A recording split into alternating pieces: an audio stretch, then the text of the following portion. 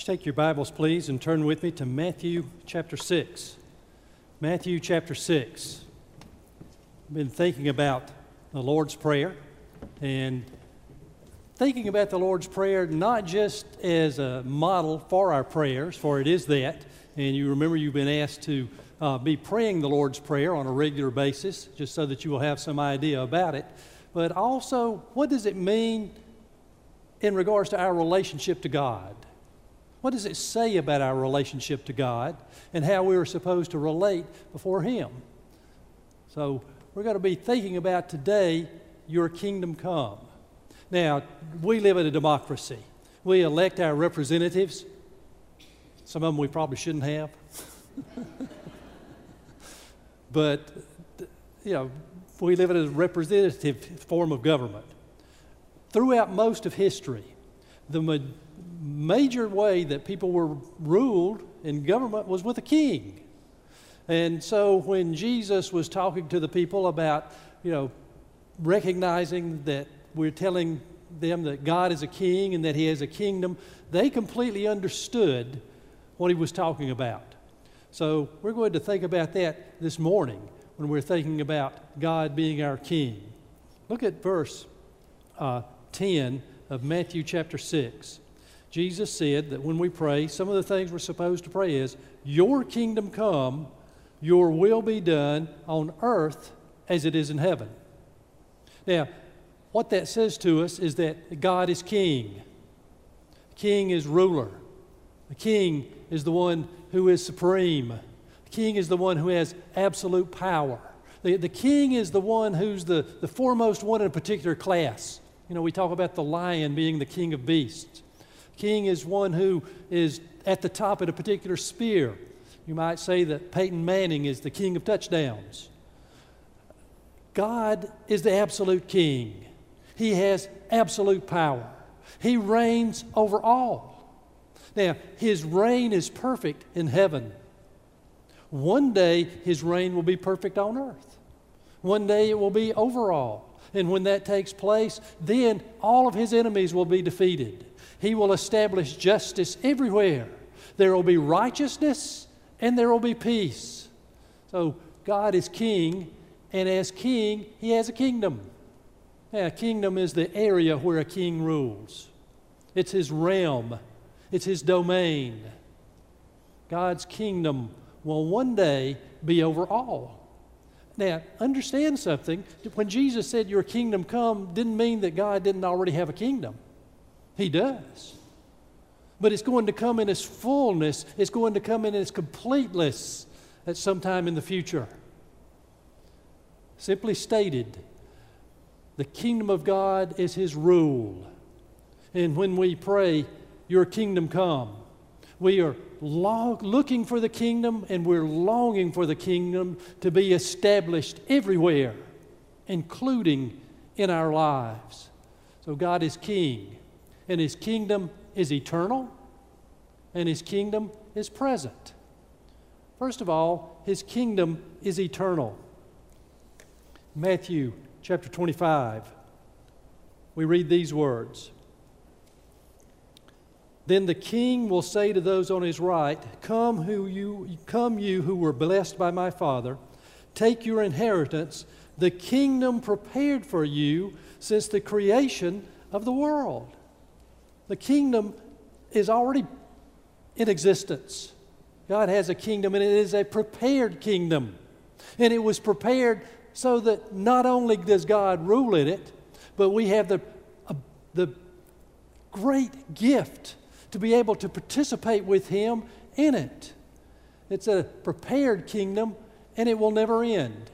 Do you remember when the angel came to the Virgin Mary and gave her the announcement that she was going to have the Son who would be the Messiah? Listen to what he said. He will be great and will be called the Son of the Most High. The Lord God will give him the throne of his father David, and he will reign over the house of Jacob forever. His kingdom will never end. God's kingdom is an eternal kingdom.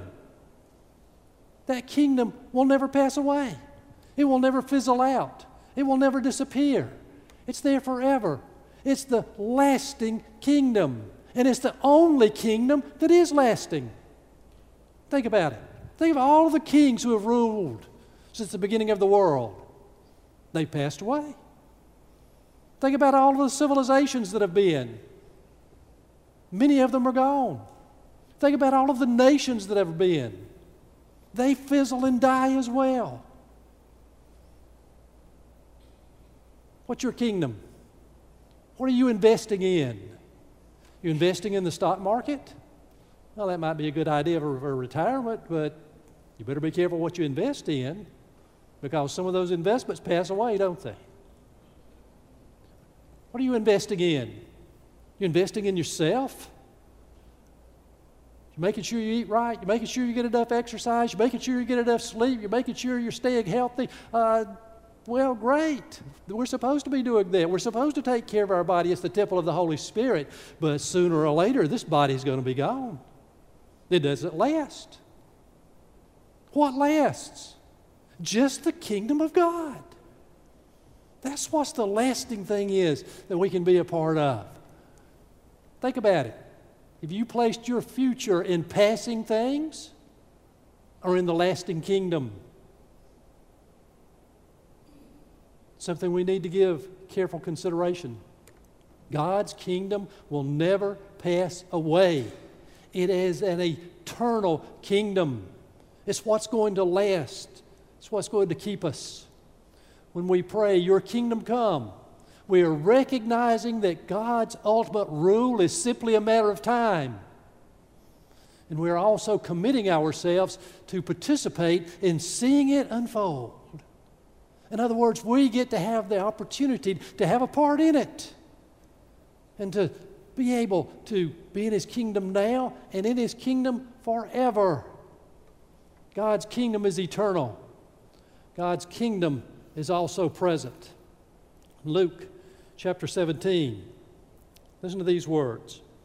Once having been asked by the Pharisees when the kingdom of God would come, Jesus replied, "The kingdom of God does not come with your careful observation, nor will people say, 'Here it is,' or 'There it is,' because the kingdom of God is within you." The kingdom of God is within you if you are a believer. It's already broken into your life. It's already present in your life. Because when you receive Jesus, you receive Him as Lord. Now, it's not something we have to wait for. The benefits are here now. We have the presence of God with us now. We have the comfort of God with us now. We have God's guidance now. We have His provision now. We have His help now. We have His listening ear now. We have His salvation now. It's all present. That part of God's rule has already come when we receive Jesus as Savior. The benefits are here now. And the kingdom is present whenever someone accepts Jesus as Savior. The kingdom is coming. Thy kingdom come. We're praying for it to come into more and more and more lives so that they can be a part of God's lasting kingdom and a part of it forever. Thy kingdom come. Something else about it, it's a growing kingdom. Again, Matthew chapter 13. Jesus told them another parable.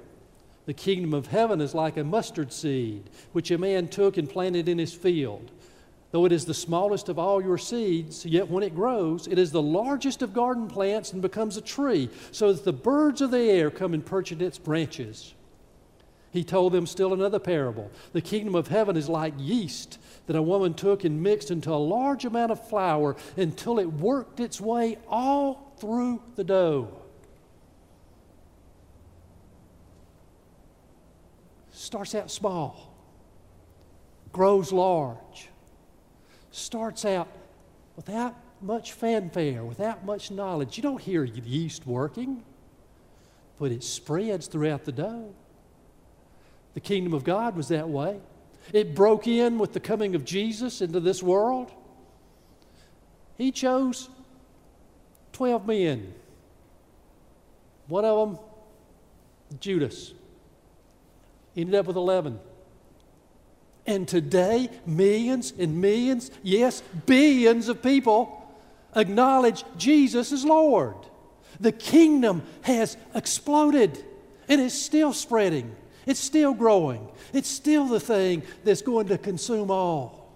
Now, what is our role in God's kingdom?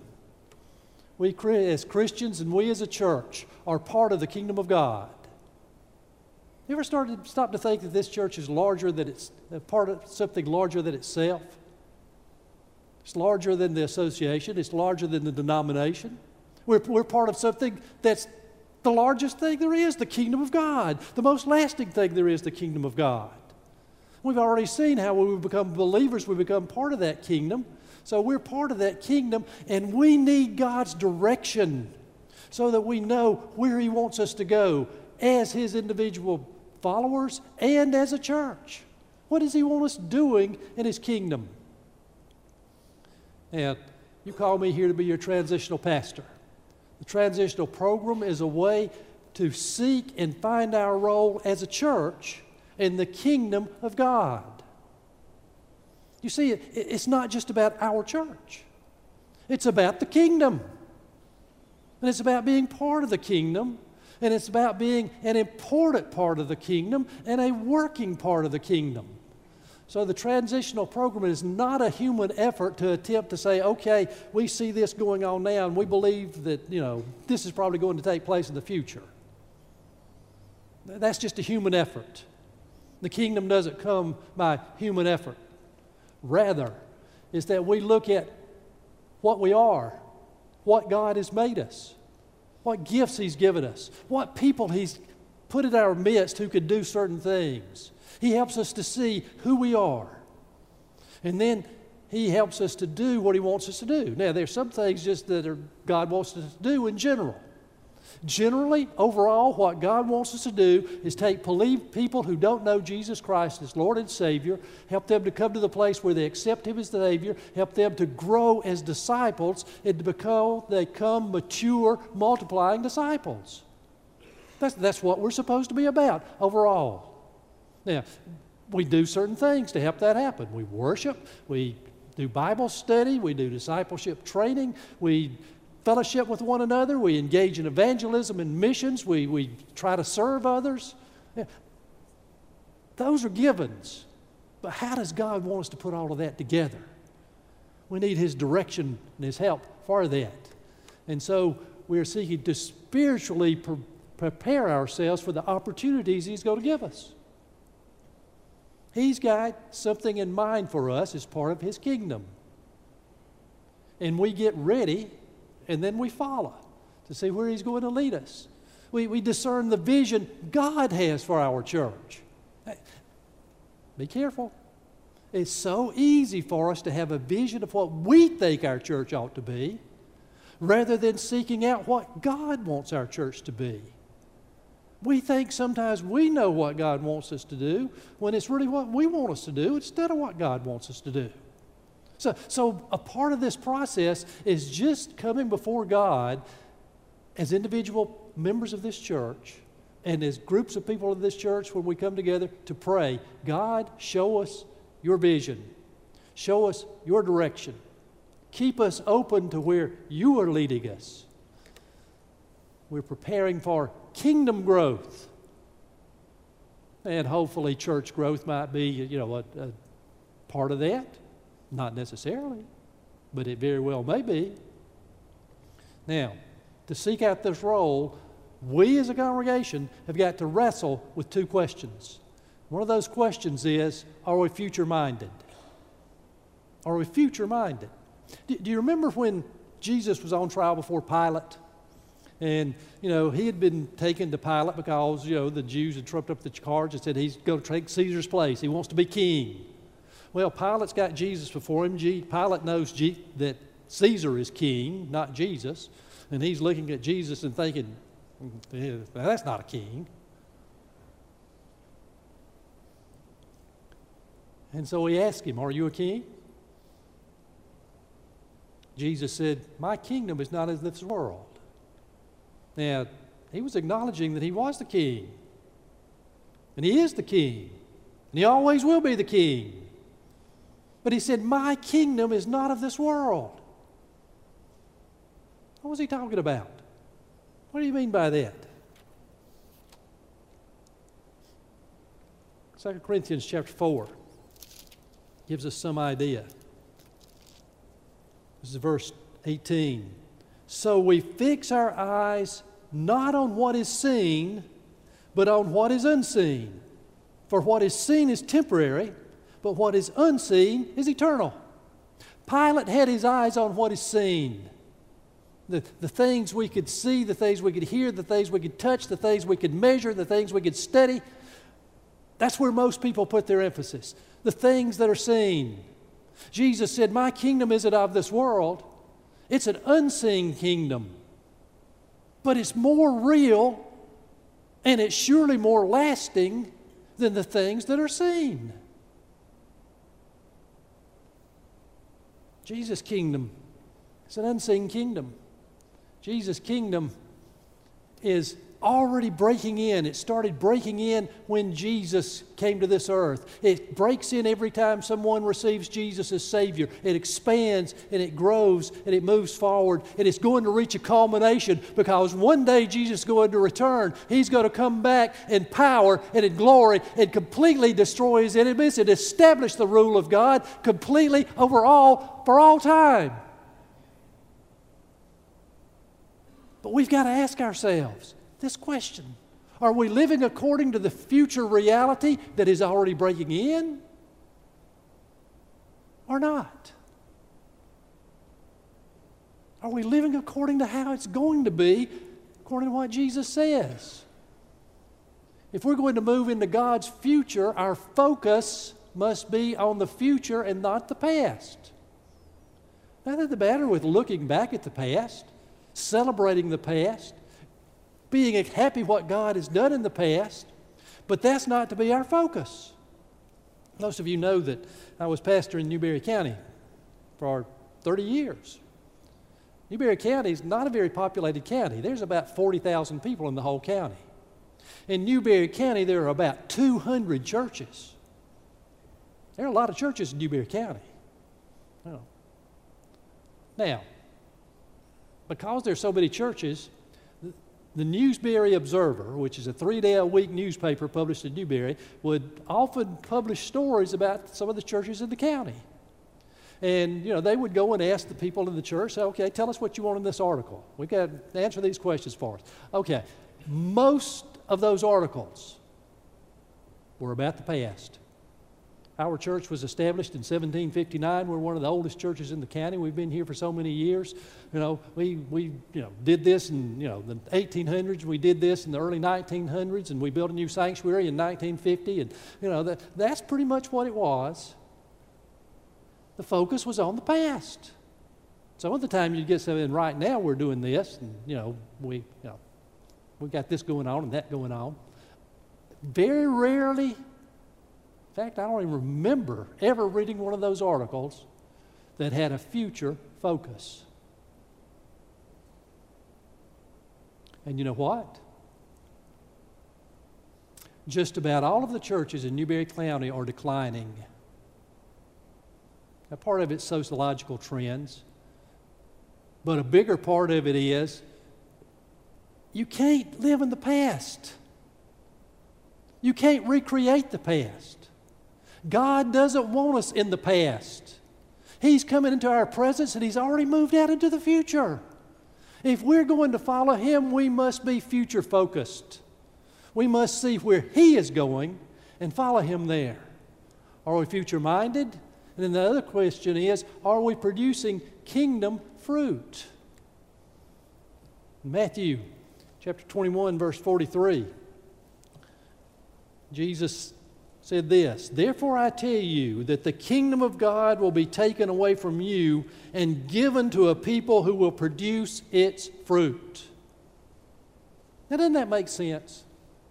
If we're entrusted with the kingdom, the part of it that He's going to let us be entrusted with, and we're not doing with it what He wants us to do, we're not working like He wants us to work, He's going to just go to somebody else. You do a thing. You don't do the same thing. Stop and think about it. Your light bulb burns out. You going to keep it? No, you're going to throw it away or recycle it. Fellas, if you get up and you start shaving and your razors are so dull it won't cut the whiskers off your face, do you keep it? Did you build a little monument to it? No, you throw the thing away and you get one that will do the work. Jesus says that's the way it is in the kingdom. Listen to what he said in Luke chapter 15. Luke 13. Then he told this parable. A man had a fig tree planted in his vineyard, and he went to look for fruit on it, but he did not find any. So he said to the man who took care of the vineyard, "For 3 years now I've been coming to look for fruit on this fig tree and haven't found any.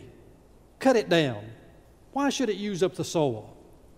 "Sir," the man replied, "leave it alone for 1 more year, and I'll dig around it and fertilize it, and if it bears fruit next year, fine. If not, then cut it down." Do you ever stop to think that sometimes we're living in the grace of 1 more year that God is going to tolerate our being unproductive and giving us a chance to get productive? You know, it's dangerous. It's dangerous to be fruitless in the kingdom. Uselessness in the kingdom, even for a church, is an invitation to disaster. Remember when we were looking at the churches in Revelation? And a couple of those churches, Jesus came to them and said, "I'm going to take my lampstand out of you if you don't straighten up." What is he saying? I'm going to pull my Holy Spirit out. You may be an institution, you may go through the motions, but you won't be a church any longer. Not a kingdom church. Happens to a lot of churches. Once there was a pretty thriving church in northern Africa. Once there was a pretty thriving church in Central Asia. I'm talking about numerous churches, not just one. They got inbred. They got where they were putting all the emphasis on the institution. They neglected to do evangelism. They wouldn't follow where God was leading them. And by and large, they're gone. Uselessness is not something God tolerates in His kingdom. As a church, we need to be fruitful. As individual believers, we need to be fruitful. We need to be growing in the fruits of the Spirit. Love, joy, peace, patience, goodness, kindness, gentleness, faithfulness, self-control. More and more fruitful. We need to be involved in sharing the good news and letting people know that, hey, we belong to Jesus and He's made a difference in our lives, and through our words and through our ministries, we touch people's lives. We give them help and we tell them why. Thy kingdom come. Thy will be done. We get fruitful when we let God's will be done in our lives. Now, how do we become a part of the kingdom? Jesus told us. Matthew chapter 4. From that time on, Jesus began to preach, "Repent, for the kingdom of heaven is near." It's right at the door. It's close by. And Jesus said, "Repent." Jesus' message was repent. Look at His ministry. Sometimes He would say things like in Luke 13:3, "Repent. And if you don't, you will perish," meaning to die eternally. The message of the early church was repent. Simon Peter preached, said, "Repent and turn to God so that your sins may be forgiven." God wants us to come to repentance. He's not willing that any should perish, but that all come to repentance. His goodness draws us to repentance. His kindness and His goodness helps us to see that He's a good God. We ought to come to that good God. Jesus came to call us to repentance. He said, "I didn't come to call the righteous, but sinners to repentance." We enter the kingdom through repentance. Repentance is a change of mind. I'm changing my mind about what's real and lasting. It's a change of heart. My allegiance is no longer with the things of this world. My allegiance is with the things of the world to come. It's a change of direction. No longer am I following my own ideas and the ways of the world. I'm following God and His ideas. And part of repenting means that we move out of the worldly kingdoms into God's kingdom. And it has different values, it has different behaviors, and it has different goals. Listen to what the Scripture says in Colossians. For He, God, has rescued us from the dominion of darkness. There's a kingdom of darkness. And until we enter the kingdom of God, we're in that kingdom of darkness. And it's going to be destroyed in hell. For He has rescued us from the dominion of darkness and brought us into the kingdom of the Son He loves, in whom we have redemption, the forgiveness of sins. Oh, what a good God that gives us the opportunity to become a part of the kingdom of the Son He loves. The Son He loves and who did so much for us, who obeyed God. We could come to Him. So the invitation today is to realize that the kingdom of the world is passing away. Don't you want to enter God's kingdom? Receive Jesus as your Savior? Be forgiven of your sin? Have eternal life? Be able to live forever in that kingdom? Or the invitation, if you are a believer, a member of this church, is rededicating yourself to helping this church find and follow God's will for us as we seek to be what He wants us to be in the kingdom of God. Our invitation hymn is number 437.